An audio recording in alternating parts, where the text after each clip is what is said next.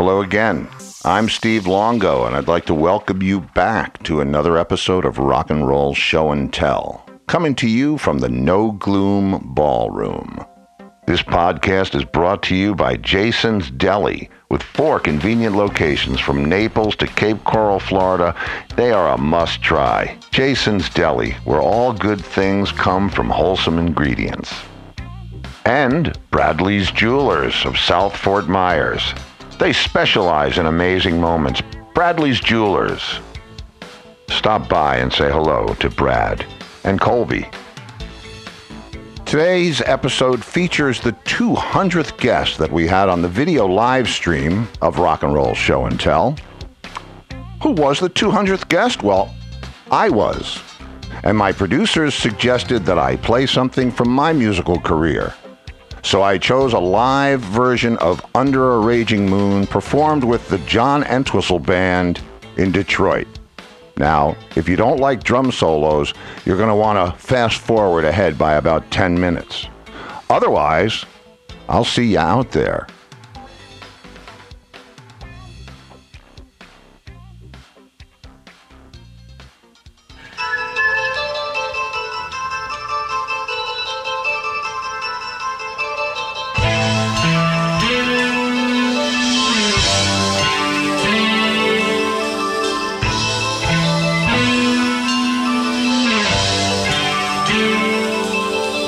Searchlights, you can see yourself circled around. Down below us, you were screaming, I could hear the sound. I could see your arms reaching up to me. Like a demon, feel the madness running through the town. We were freedom from the moment that we hit the ground. But the wild man, he didn't fool around. You remember me, 'cause I remember you. Yeah, you won my heart when the dream came true. In the midst of time, I can see it now. All my life I will remember them.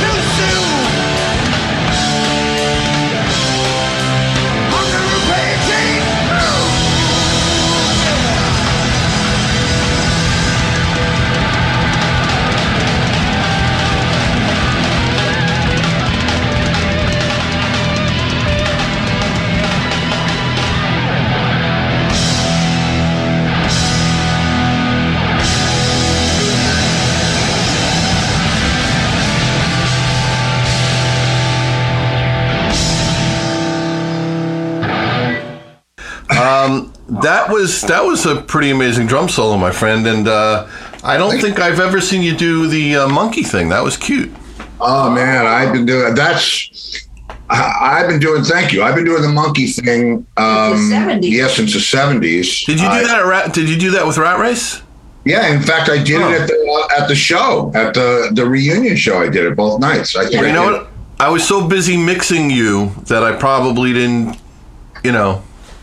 pick up on that because I was too busy taking care of your vocals and drums up there. You know what I mean? I don't know. I was up in the boondocks. No, that's okay. Listen, I was glad you were there because it was a challenge that particular evening. Well, it was, but you sounded great. Well, first of all, I want to just say welcome to the show, everybody. And tonight's show is sponsored by Miralax and Taco Bell. Either way, one of them will get things flowing again. Nice. Yes. I like that. Yes. That's all right. That's the only joke I'm going to crack tonight. So all right. Look, you've been before I do your interview. I just want to say that we thank you for what you do here every night, Monday through Friday. You're keeping rock and roll alive. You're keeping music alive. You have such amazing, interesting guests on your show. Obviously, some are super celebrity. Some are not a super celebrity, but they're the behind-the-scenes guys that really make a lot of things happen that you never even would realize. And it's a great show. It's so interesting. And in fact, I was at the Drum Center, the Long Island Drum Center, the other day, and I said hello to Dennis for you. And the first thing Dennis said to me was, "Man, Steve's doing a great podcast. He's doing a great show." So people know what you're doing, man. It's not going appreciated. So I just want you to know that. I appreciate that. I mean, I've always loved what I do, and I feel very lucky to be able to do it, and it's fun. I love it. So it's a two-way street. Believe me, I get as much back as anybody gets out of it. So I'm glad people are enjoying it. That's great, and it keeps me connected to the community on a daily basis. So and I've met so many great people. And had great people, present company, you included on the show. It's amazing. So I'm feeling pretty good about it. Thank you.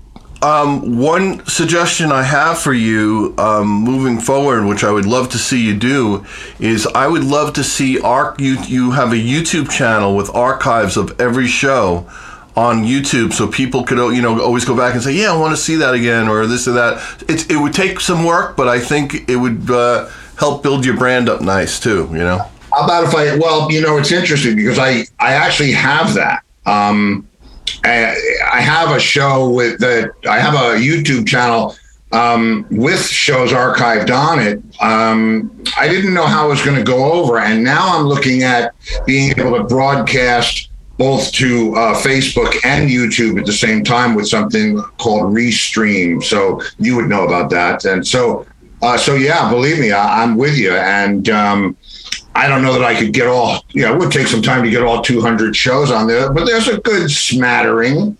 Yeah, listen, you know what? During the day when you're catching frogs in the pool, you put the laptop on the side and you upload. Upload, yeah, it's the truth. Catching frogs I got both of those frogs, pal. You saved them. Little tiny frogs. It's like, and I can see them. They're clinging onto the side of the tile on the pool. And it's like, guys. And then of course I go over with a stick to try to save them, and they swim away. And it's like I'm not jumping in the pool. It's like, but frogs will be frogs. And you saved them, so that's really cool. All right, so listen, let's do this. I'm gonna do a full-blown crazy interview with you today, but I want to start at the beginning. Let's start with little Steve Longo when you were growing. Where did you grow up? In White Plains, New York, in a garden apartment complex on Bryant Avenue called Bryant Crescent. And that's where you went to school and all that stuff, growing up there? Well, yeah, I went to school. I was a White Plains kid for pretty much my whole life. I went to Mamaroneck Avenue School was my elementary school. Eastview Junior High School was my junior high. And then White Plains High School was my high school until I got thrown out, and then I went to the bad kids school. Okay, Well, there you all in go. White Plains. Yeah, all in White Plains. So music. Were your parents musicians? I mean, how did the music come into your life? Well, the music, it's interesting that you say that, ask that. My dad, I didn't find out, my parents were divorced when I was 2, so I didn't get a lot of dad time. But it turns out that he played trumpet. And my mother, I always knew, played classical and popular music on piano. She was, so there was always a piano in the house. And there was lots of music in the house. My mother had tons of records, and she had all kinds of stuff. I mean, just... Benny Goodman and Mitch Miller. Come on, help me out here. Glenn Miller, my God. Glenn Miller, yep. And West Side Story, and I saw Artie Shaw. I'm sure. Artie Shaw, yep, and all kinds of stuff. And then my brother was 8 years older than me, so he was sort of from the Elvis generation. So there was some Brazil '66 and Johnny Mathis and that kind of stuff. And how it started for me, the path started for me is we had an assembly at my elementary school. And it's funny because I'm still friends with the girl who reminded me of this. Her name's Janice Patla. She lives down in Naples, so she's kind of a neighbor, but still a great friend. And I remember her telling me that when the high school band from the high school was going to come and do an assembly at our school, and my mother was winding me up about it. Oh, it's Mr. Renino and the band. The high school band is the best, and they're the best, and it's this and that. So I was all excited, and when I went there, I'm sitting in the front row of the balcony next to Janice, and the band started to play, and I had never heard this. I had never heard ambience before. I obviously heard music. I watched television, I listened to records, but I never heard the room. And being all the way in the back, when the guy started playing the snare drum, because it wasn't a trap set, it was bass drum and cymbals, and the guy playing the snare. When he started playing the snare and it echoed through the room, I said to Janice, "That's what I'm going to do for the rest of my life." So and you knew. Yeah. I was going to say, you knew as soon as you saw that, you knew you wanted to play drums. Yeah, as soon as I heard it, I knew I wanted to play drums. And she said she always remembers from that point on. I had drumsticks in my back pocket, but in my elementary school, you weren't allowed to take lessons until 4th grade. So I had to wait like 5 years until I could take lessons. But my mom got me some drums and I was playing. So I had been playing for years. And when I finally got to take lessons, it was like, guys, I don't want to know this. I want Right. Yeah. So like when you're a kid and my first guitar teacher was teaching me Camptown Racetrack when I wanted to be learning how to play Smoke on the Water. Is that kind of thing? Yeah, pretty much. I mean, it pretty much was that kind of thing. And, and I was in a band, I would say from 11 or 12. And this was your first band? Your first band? Yeah, pre-Beatles. We were called the Continentals. Okay. And it was our friend Jan and the guy who wound up being the bass player in Rat Race, Dave, but he was playing accordion. So Jan played trumpet. I had a snare drum and a hi-hat, no kick drum yet. And that was our band. We had the Continental theme, which was an original, and we played The Saints Go Marching In. And I don't remember what else we played, but that was our first band. And then the Beatles happened, and, that was just... That changed everything. Changed everything, yeah. Okay. So now we're talking... I guess that's around 1964-ish, 62. Yeah, 64-ish. So the Beatles hit soon after the Rolling Stones. Where were you when this was going on, and what was your first real band? How old were you? Were you playing? I'm sure you had to be playing all the junior high parties or the high school parties. I mean, where did we go then? Well, we went to, Dave and I stayed together. We went from the Continentals, I mean, we'd play in the basement of the apartment building, and we'd do whatever we did for the kids. But finally, when the Beatles came out, we decided to call ourselves the Bugs. Okay. Because the whole English thing was happening. Yep. And that didn't work out so well. So then we were the Tottenhams. And still then, with the accordion? And no. He had gotten a bass by this time. And then we were the Roaches, which, and finally in '68 we formed Rat Race Choir, and we played our first gig in the July of that year at the YWCA, we were playing, parties and. So how old were you when you guys started Rat Race? Were you still in high school?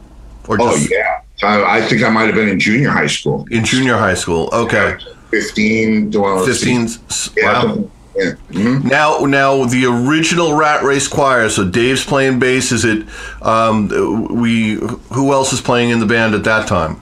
We had a keyboard player named Pepe Ficaretta, and the guitar player was Chris Murphy, and we had a lead singer who is still one of my absolute best friends to this day, Chris Peck. So we were a 5-piece. And then, and it's funny because we used to go and play at the Westchester County Jail. Wow. For the prisoners, and they loved it, and I mean, it was insane. You want to get bitten by the bug? Go play for some criminals. How did you do that? You and Johnny Cash. Right. Yeah. I think Johnny might have done it first, but yeah, we played at the Westchester County Pen, and this is how full circle stuff is. We're there, right? And I guess it wasn't it wasn't like high crime. It was all pot dealers and, unpaid tickets or whatever. And who comes up to us but Jan, the trumpet player from the Continentals? He was in jail. Wow. He was doing a bid for dealing weed or something. And we said, God. when you get out, you can be our light man. And he was for years. And so that's how that happened. And then, and we were playing, Light My Fire, all the tunes of the day. And we were playing a lot of Motown stuff because, we were popular. Rascals stuff we played because we had the B3. Pepe had a B3. And then he was actually taking the B3 to shows. Oh yeah. But the reason he had to be replaced is because we had to sneak the B3 out of his house.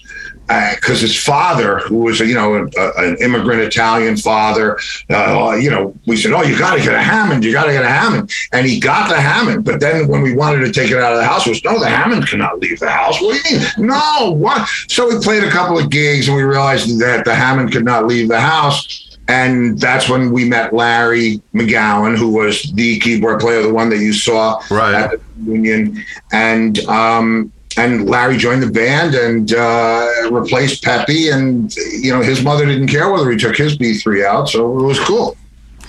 But boy, I remember the days when people used to carry those things around with the Leslies, and oh man, that was more work than doing the gig.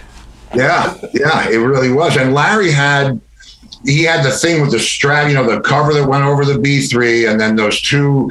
They looked like, for lack of a better word, they looked like hand carts, 2 hand carts that went under each side. You strapped it together, and it had wheels, and it had the handles. But it still weighed 425 pounds. And, so I was conveniently not around when we got to that part of the truck. So, all right. So you guys are still kids. How did you get the name Rat Race Choir, by the way? Well, the guitar player, the original guitar player, Chris Murphy, it's a lyric from a Dylan song from It's All Right, Mom, Only Bleeding. And that's where it came. I guess Chris was a Dylan fan. He was older than us too by a couple of years. Everybody by a couple of years, and he said, we should call ourselves Rat Race because the line is, "He who sings with his tongue on fire gargles in the Rat Race Choir." And so, it was a cool name. It's stuck. Yeah.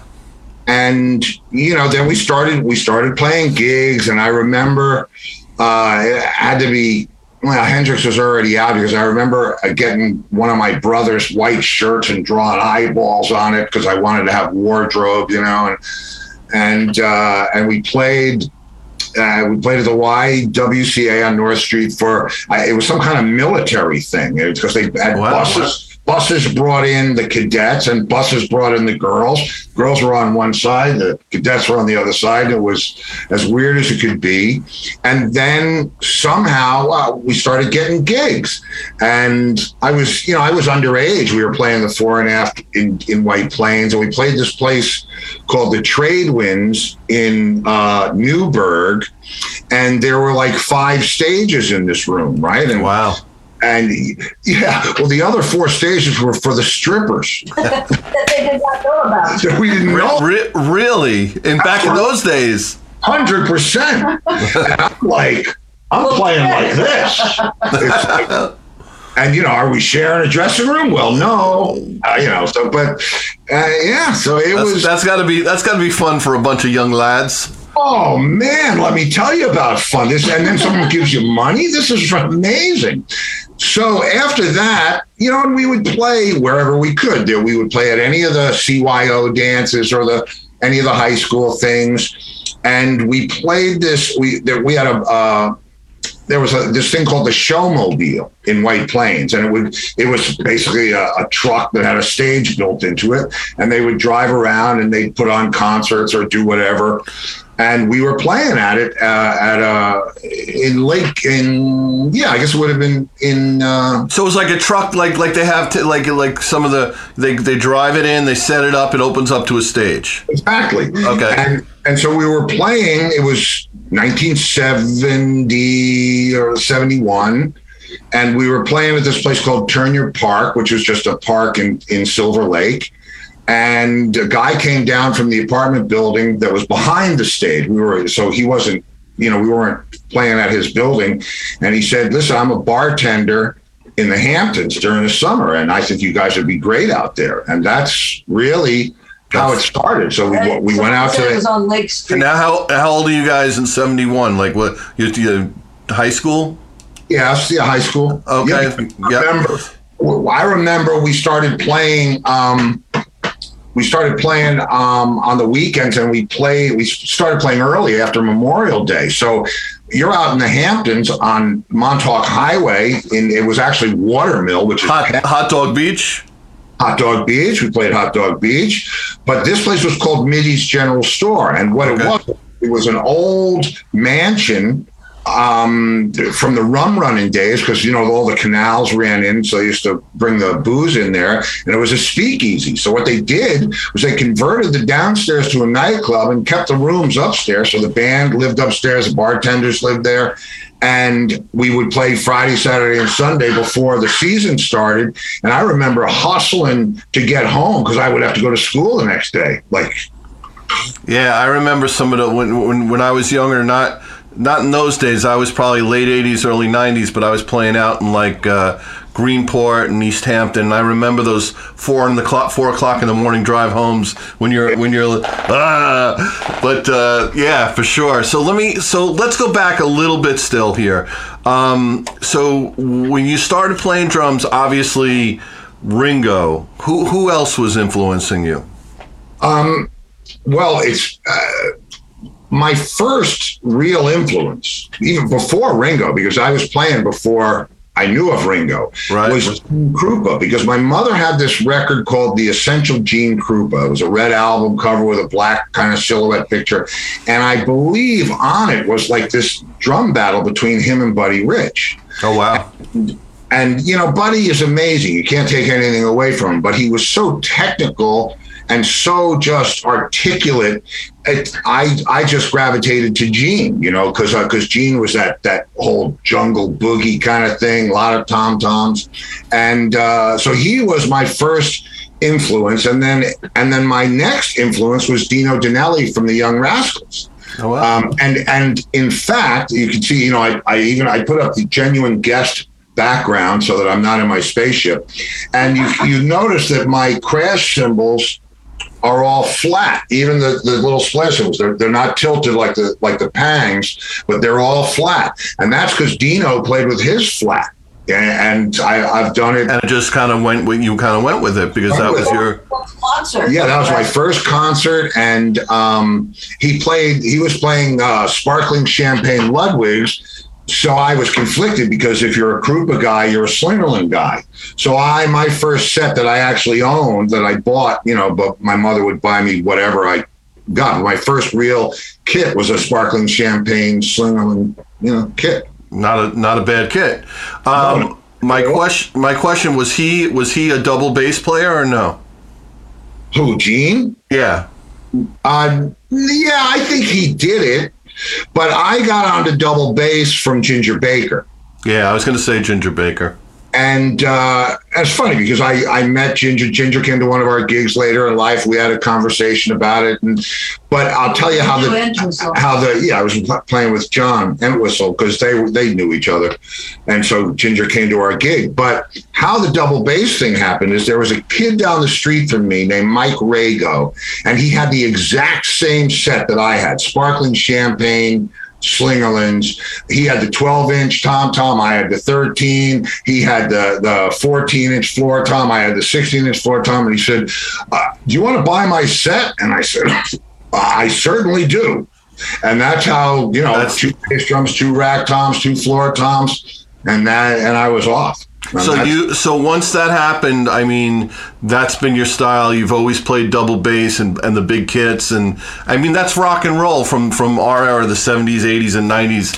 It's you especially when you're playing, I guess, a lot of progressive and a lot of hard rock type stuff. It's the big kit. Yeah. Okay.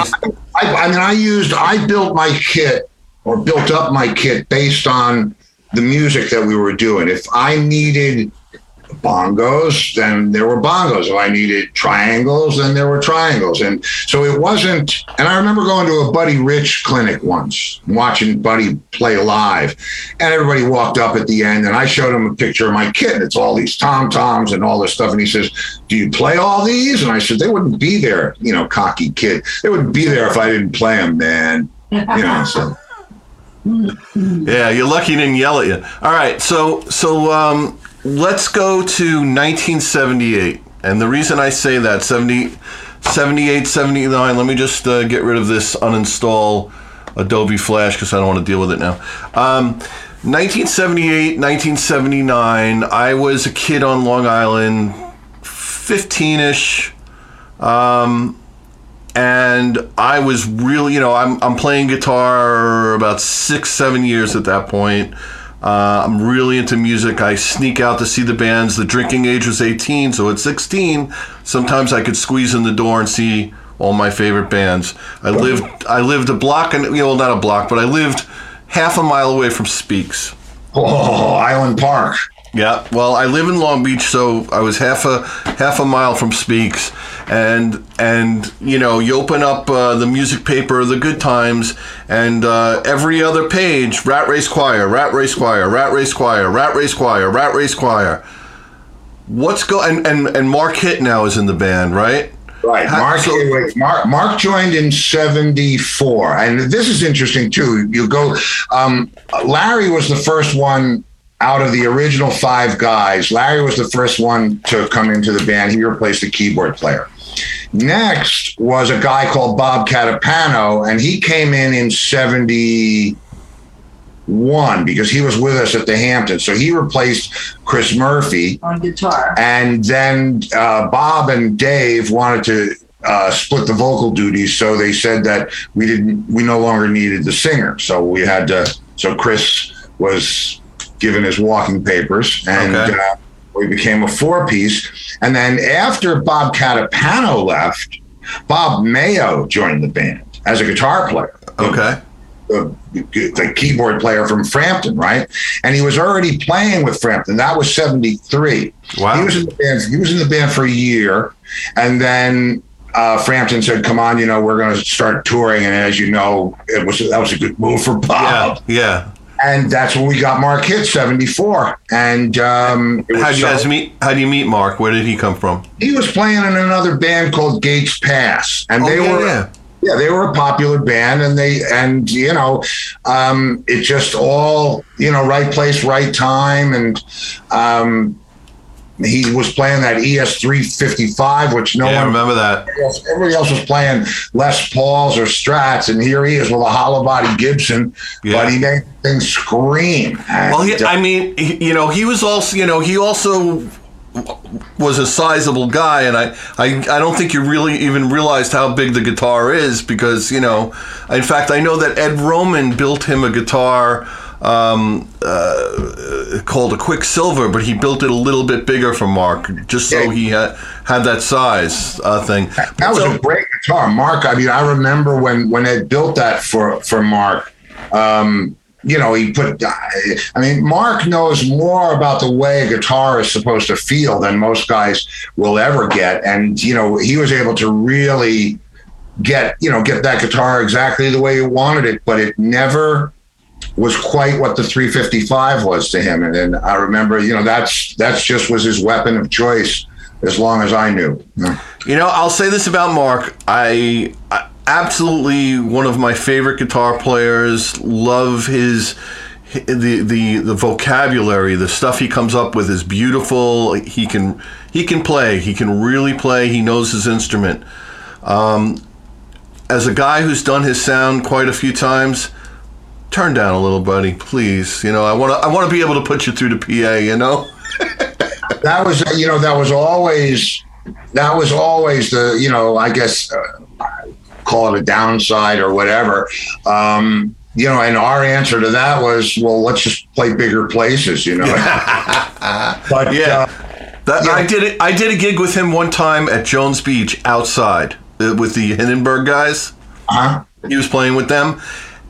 This is outdoors. There's no bouncing. I still couldn't really put him through the PA. I kept asking him. No, but listen, I love him. I love him, and he's freaking amazing. And what I was going to say to you is, the Rat Race Choir I know was that 1978 to 80 whatever it was. Actually, Larry left in 79, but so it was 80. We got Gordon Cohen was the keyboard player for a while, and then Jack came in. But the band that you knew and the band that I call the classic lineup was that 4-piece band with Mark, Larry, the one that did the reunion, Dave and myself. Right. It was, there will never be another band like that for me. I mean, I've played in some of the best situations you could ever want to play in, but growing up with guys and learning your music as they're learning theirs, there's a chemistry that happens that just the stuff you guys play. Some of the songs you guys pull out, I've never ever seen a band do. A, B, like you said, there's a chemistry. There's a chemistry that you guys had that was second to none. It would be like Zebra without Guy Gelso. It's Led Zeppelin without John Bonham. You can't have those. That I understand. Everyone's upset that Robert Plant doesn't want to do Led Zeppelin, but I get it. That's why Rush will never play again. There's a chemistry and a certain integrity and quality to the music. And that's what you guys had. It was magical. It was an incredible band, and you guys should be proud of that. I believe you. I'm very proud. I mean, there's always the little scrapes and bumps along the way when things start to change. And there was a number of things. It wasn't just like, it wasn't one thing that changed. I mean, the drinking age changed. The management for us wasn't right. The scene, it should have happened for us in the 70s, in 76, 77. That's when we should have crossed over, and we would have had some longevity, or who knows what we would have had. But, that was my mindset. And there's a trap you know, when you're too good at doing something and you're making a lot of money for yourself and other people doing it, nobody wants you to stop doing it. And, you know, and that was, you know, in the Speaks days, I was the one who, you know, I wanted original material, and we had a house in the Hamptons, and we used to go out there all winter and write and write and write and write. And, you know, it just didn't go that way. And I understand, and I also know there was some mental discrepancies within the guys, and, you know, whatever. Let's get to the, you know, the towards the end of Rat Race Choir. You know, we don't have to talk about what happened and, you know, and all that stuff, but so Rat Race Choir for you comes to an end, and it was probably a bit of a dark time, but then you get to work with the amazing John Entwistle, right? Was it right after that? And there's a crossover. How it happened was, we lost Larry in 87. In 79. Okay. And we were playing 3-piece, which was amazing. We were going out as a power trio. You know, I'm playing Cream and The Who and just all the power trio stuff, and Hendrix. It was great time. But then the drinking age changed and the club scene changed. And for us, we were sort of, you know, like a dinosaur in the early to mid 80s. Wow. And by 85, we were playing just the wrong places, playing little places. I mean, we were playing, but it wasn't going in the direction that it should have been going in, or it could have been going in.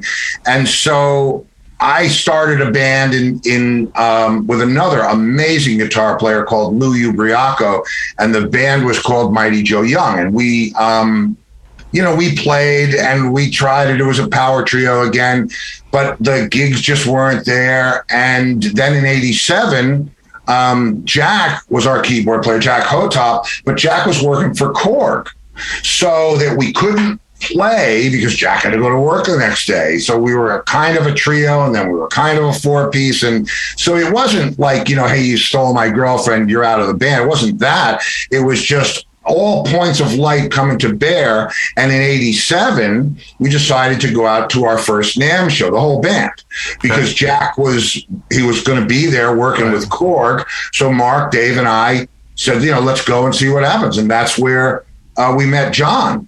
And, you know, that was, I mean, me being the shy, retiring guy that I am, I said to him, you want to jam? And he said, anytime. And that to me was a license to steal. And I was on the NAMM floor telling anybody that would listen, I'm playing with John Entwistle. And we wound up playing at the Seymour Duncan NAMM Jam at the Celebrity Theater, the Vic Theater. Okay. Chicago, because it was at McCormick Place then before it moved to Nashville. And John and I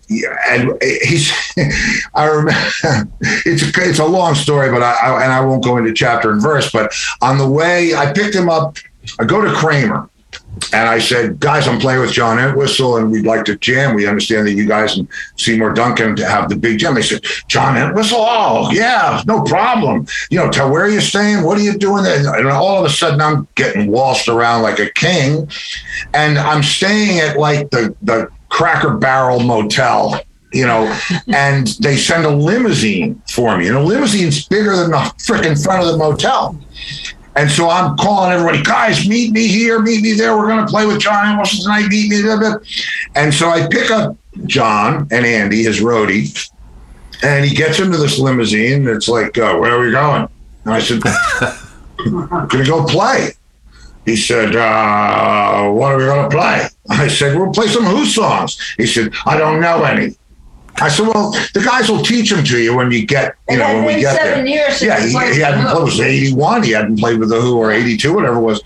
And so we get to the Vic Theater, and we're in a blacked out limo, and he's not looking, so he doesn't see where we even are. And we get hustled down the back stairs to a dressing room, a row of dressing rooms, and it says John Entwistle on the door, and it's like, he's like, what the f*** is this? And so the guys come in, and we're teaching him, we're going over the Live at Leeds stuff, which is what we did. And he said, you guys even learned the mistakes. So, and we went out and we played Summertime Blues, Won't Get Fooled Again, this whole See Me, Feel Me thing, Pinball Wizard, 4 songs. And because, I was just, our bass player just didn't play bass. So John played bass. Oh, we did, Summertime Blues, because John did, how do you got to help your son, but you're too young to vote. And it's actually, I have it on film. I mean, somebody videoed the first notes that I ever played with the guy. Wow. And because we locked as a rhythm section, he was like, when he walked out onto that stage and saw however many thousands of people were in a theater, an old vaudeville theater, and there were, the whole back of the stage was television screens, and there was gear all over the place. Leslie West had just played. Dweezil Zappa introduced us. We walked on that stage. He was like, what the hell did I get myself into here? But then we played. Nobody, you can play bass, and we just did what we did, and we locked. And so the rest of that night up in the green room, all we did was tell jokes back and forth, and that was just it. It was jokes for like 2 hours, and he gave me his number and said, call me. And I said, I absolutely will. And then I get a call from the girl that actually set the Kramer Jam up. Her name was Karen Iamello, sweet girl, and very good at what she did, PR. And she said, would John Entwistle be interested in playing the K Rock and Roll Up Your Sleeve blood drive? And I said, of course. Hell yeah. At the bottom line. And, they're going to broadcast it live and blah, blah, blah, blah. We had to do the Howard Stern show. So I said, of course he will. And John, do you want to play at the, yeah. And he said, okay, yeah. And it was in November. And so I said, well, listen, since you're coming in anyway, and they're paying for your flight and they're getting us all this stuff, why don't we do another, lots of gigs? And that's really how it started. We went out, and at the bottom line, Rat Race Choir was the opener. Mark left the stage. Leslie West came out, and we played the Mountain stuff. Yeah. Then Mark came back. Leslie left. John played bass, Dave sang, and we did the Who stuff.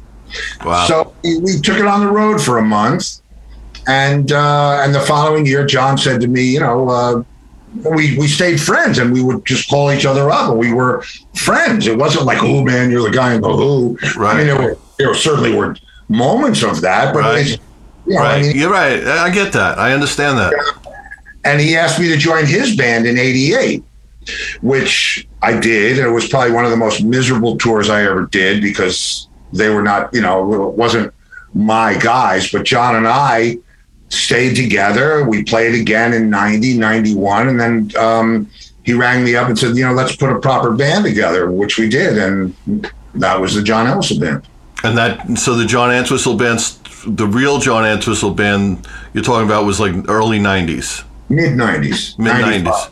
95. And really, if it wasn't for fate and that time that you guys met at NAMM, it never would have happened.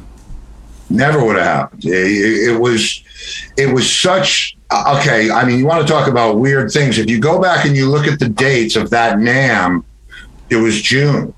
Yeah. 27th. Yeah. He died on June 27th. Wow. Yeah, there's so many of those things. At the same time. Yeah, at the same time. We met him at 2:00 in the afternoon in Chicago, and he died, or they found him at noon in Vegas. Yeah. So it's 15 years later. And so my question to you is, when John passed away, you guys were still actively in a band? Yeah, we had just finished. A year-long tour. The tour that Ann Wilson. With Ann Wilson, and we were touring between the Abbey Road gigs as the Entwistle Band. It was a 2001 A Bass Odyssey was the name of that tour. Yeah. So we did that, and we did the Walk Down Abbey Road with Todd and Alan Parsons and Ann. And It's incredible. And and we ended the tour in Japan, and it was the last time we were in the same room together. I didn't know it was going to be, but but we stayed. I mean, and the weird thing is that he told you that he loved you. Yeah, the day he never had said that before. He wasn't. John was not warm and cuddly that way, but he said to me, the last thing he ever said to me was, "Love you, mate." Yeah. And I said, "I love you too, mate. I'll talk to you tomorrow." And tomorrow never came. So John passes away. It's got to be probably one of the lowest times in your life. Where do you go from there? Where did I go from there? The fake heart attack. Oh, right. Well, yeah. Pilgrim State Psychiatric. I mean, where'd you go, man? Close. It wasn't. Well, actually, where I went was actually to a very satisfying and good place musically, because I knew that The Who was meant to tour in 2002. And John and I were partners. I wasn't his drummer. We had a business together, and we started a business which we still run which Lori and I still run to this day. And so I was going to do things out on the road with him and this and that. And as a result of knowing that we weren't going to tour, I had reconnected with Mark Hitt, who I hadn't, really been connected to for years. Wow. And I said, man, I had a demo studio in my house in the mountains, and I said, let's write some stuff. And we did. We wrote, in my opinion, the album that Rat Race should have done 20 years before that. And I mean, and it's still some of my proudest writing and performances are on that record.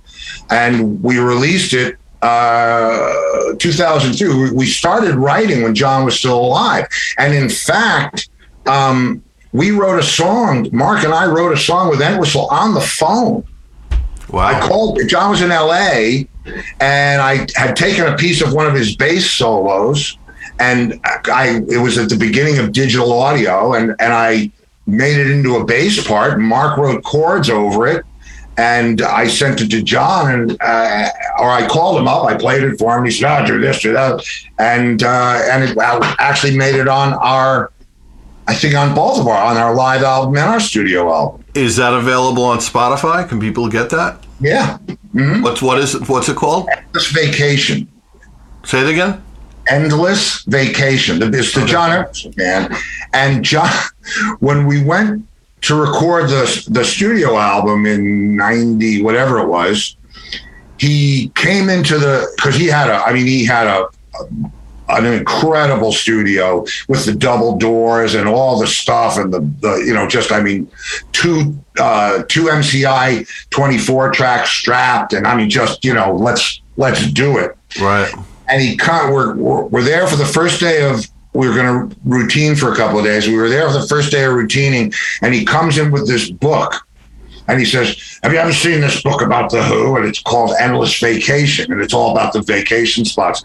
And so it was after that we wrote the song. But, that was just John. The documentary. That's so awesome. I know years later on, you and Mark did some work with Robin Zander, with the Robin Zander band. Yeah. Well, Mark and I formed the solo thing that we did. We called Torque, and we had great musicians. I'm sure you know Chris Clark, who plays with Wondrous Stories. Of course. Absolutely. If you got to have a keyboard player, Chris is amazing. He doesn't play with Wondrous anymore, by the way. No, I know he's with Brand X. I just actually spoke to him the other day because I was in a situation where I might need a sub for something, and he'd be my first call guy every time. Yeah. And Jeff Gans was the bass player. Jeff is amazing. Yeah.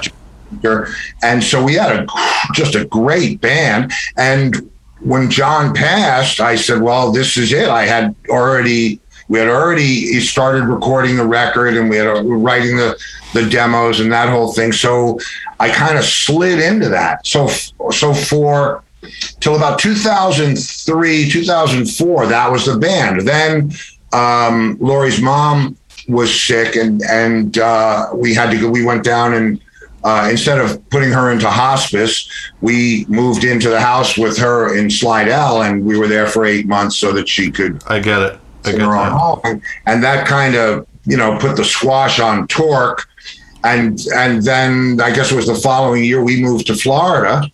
Okay.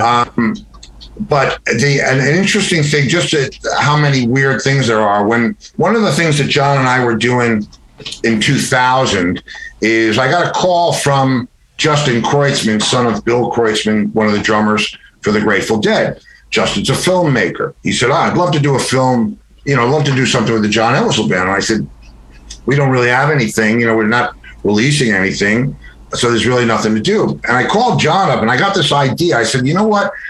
You're going to go out with The Who. And I'm thinking this had to be 98, 97, 98. It was we weren't going to tour that year because he was going to go out with The Who. And I said, why don't we do a documentary about, the old soldier getting out his gun, getting out his uniform and go through the process, make a documentary about what it's like to go back out and prep to do this thing. Because I knew what it was like. I knew what Technical Day was. I knew what Wardrobe Day was, so I thought it would make an interesting documentary. So Justin and I got these backers. It had to be 99 because we had played Woodstock 99, and it was after that.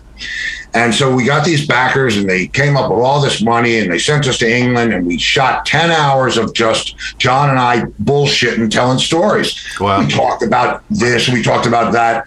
And I actually went to Burbank to edit the documentary. John said, we can sell it on the tour. If you finish it in time, the guy said we can sell it on the tour. So you and I, Steve and John, can make some money. We can make some extra money. I said, great.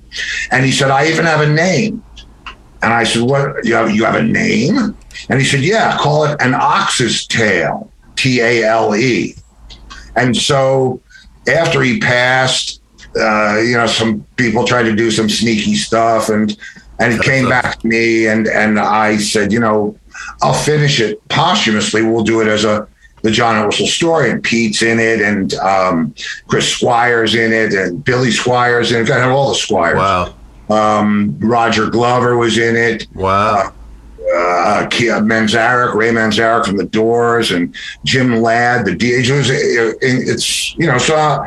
So I finished it, later on, I guess, in that year, and then I'm in Florida, and I meet, and we have a hurricane. I'm here for 13 days, and a freaking hurricane shows up. Coming after me with a knife, I don't have a problem. I'm from New York. Weather, I don't do weather. I'm hearing flood surge, tidal surge, and all these, what the fuck? And so I'm all freaked out. So when the hurricane came and nothing happened to our house, I said, that's it. Let's do because I heard all these disasters. Let's do a hurricane relief party, because we have an arena down here, Germain Arena.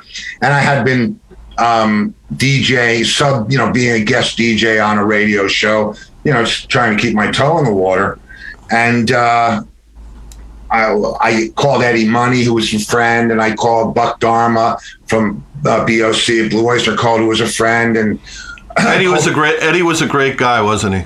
Great guy. I loved him, man. He was a genuine person. Yeah, just an amazing guy. Anyway, so the guy who owned the station said, why don't you call Cliff Williams? And I said, who's Cliff Williams? He said, he's the bass player in AC/DC. And I said, oh, okay.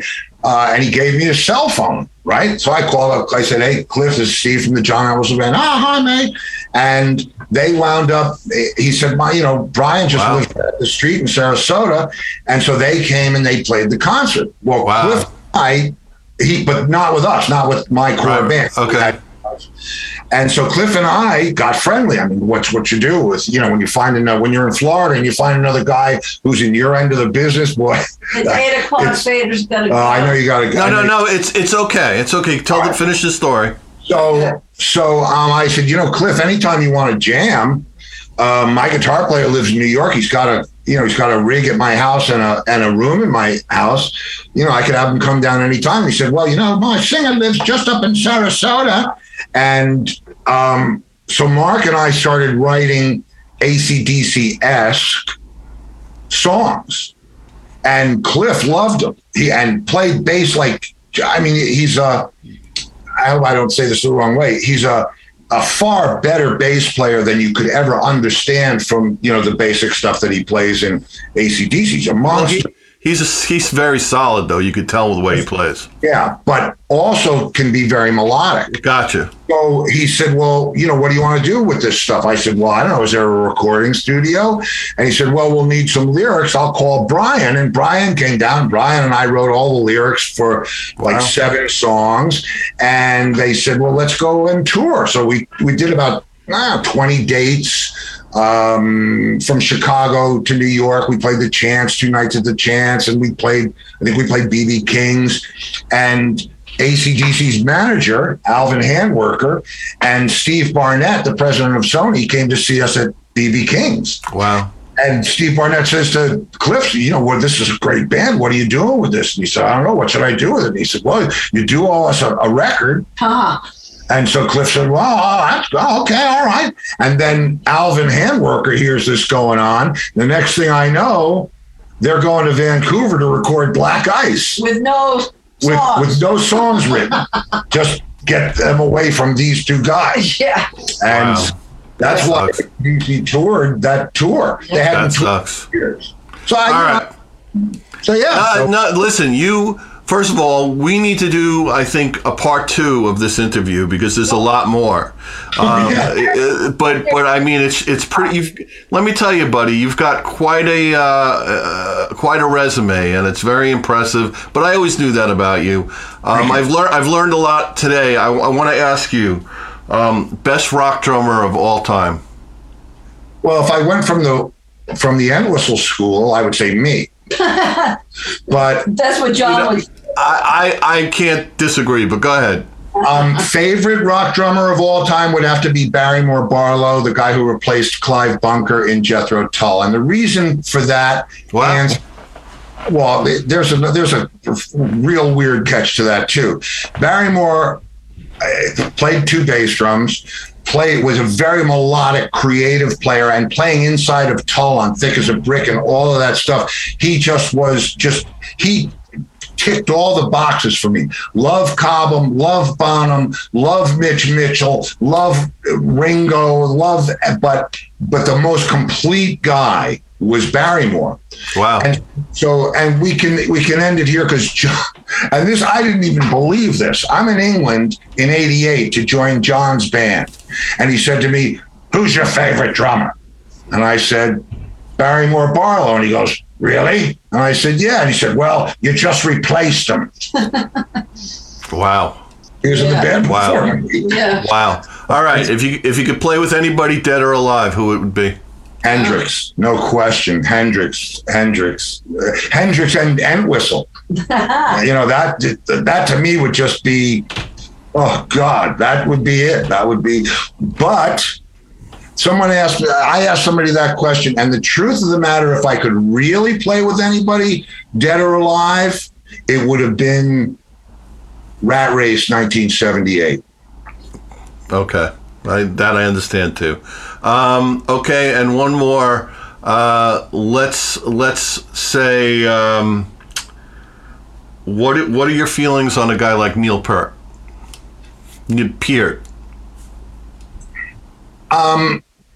I want to like Neil Peart, whatever. Peart. But when I realized that he plays things the same every night, I mean, he's a brilliant executioner of drumming. Brilliant. And you can't take that away from him. But why he's not a favorite of mine is because there's no risk.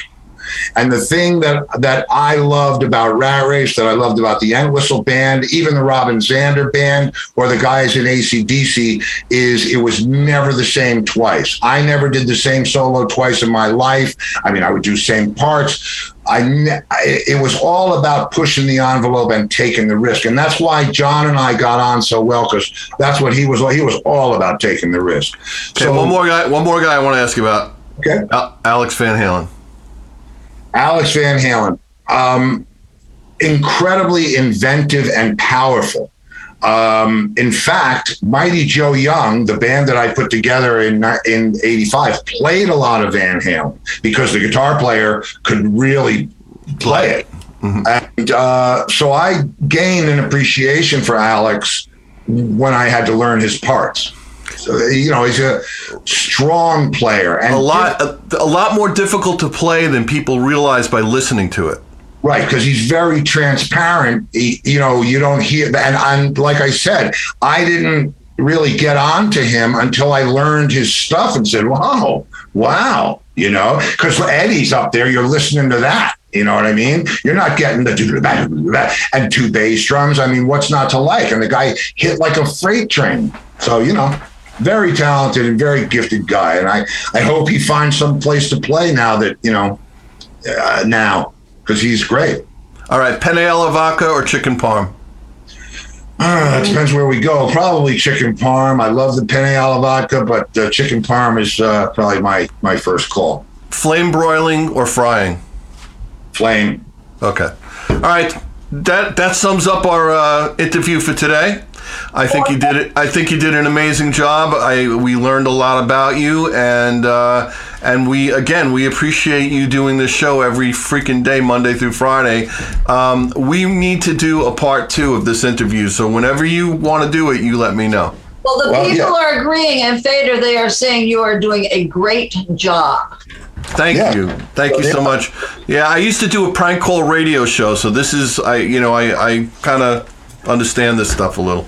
Hey, listen, you know what? I have some of the best friends that I've never met in person, you know, because of this show.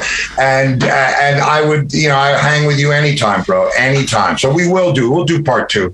We will. And by the way, you don't remember me maybe, but you and I sat in that little stupid room up in Mulcahy's, like smacking each other around a little bit that time. I remember that. No, I do. but now I know who you are. Now I love you. Now you're a brother. We've got music. Yes, absolutely.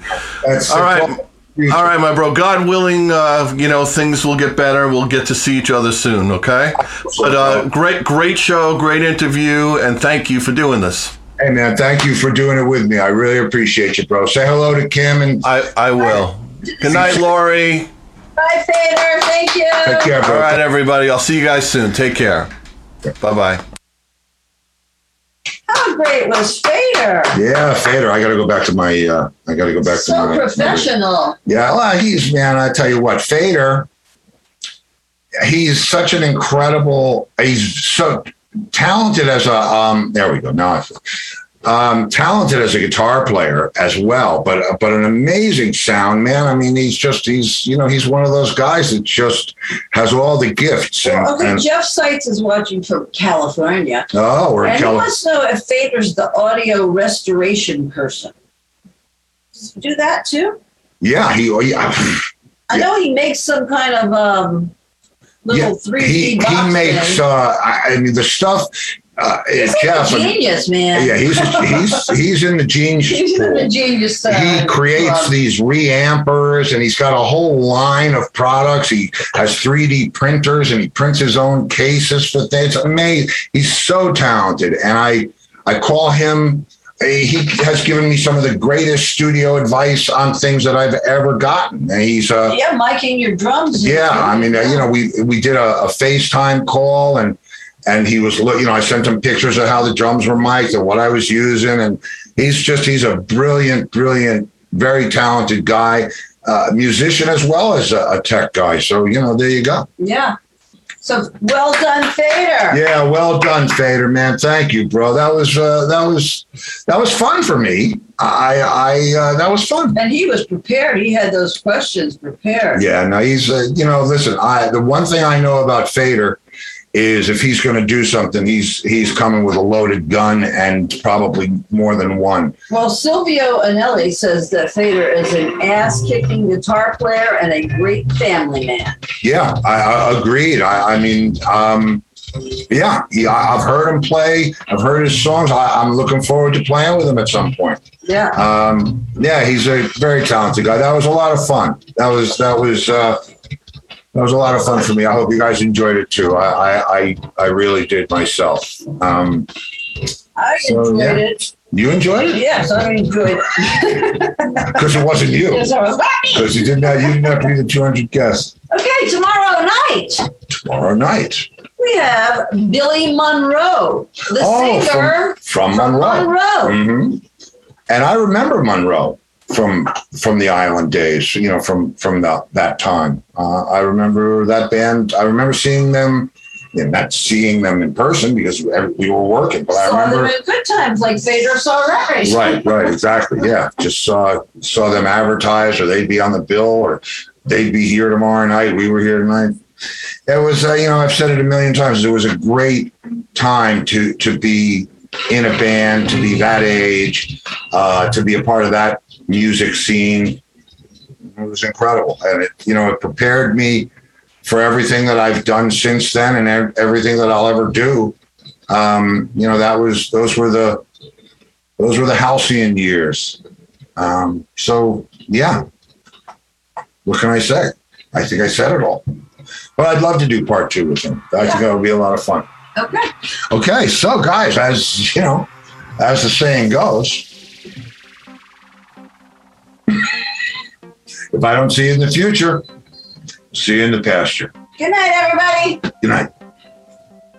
Well, that concludes the 13th episode of the first season of Rock and Roll Show and Tell, the podcast. I was happy to be our 200th guest on the video live stream, and I want to send a special shout out to my friend Fader is the Man for conducting a very thorough and complete interview. Now, he asked the tough questions, and I hope I got most of them right. Anyway, thanks for listening.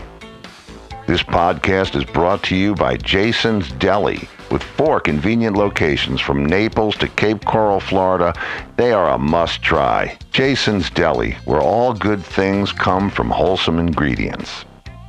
And Bradley's Jewelers of South Fort Myers. They specialize in amazing moments. Bradley's Jewelers. Stop by and say hello to Brad and Colby. And we'll see you next week right here on the podcast from the No Gloom Ballroom. It's Rock and Roll Show and Tell.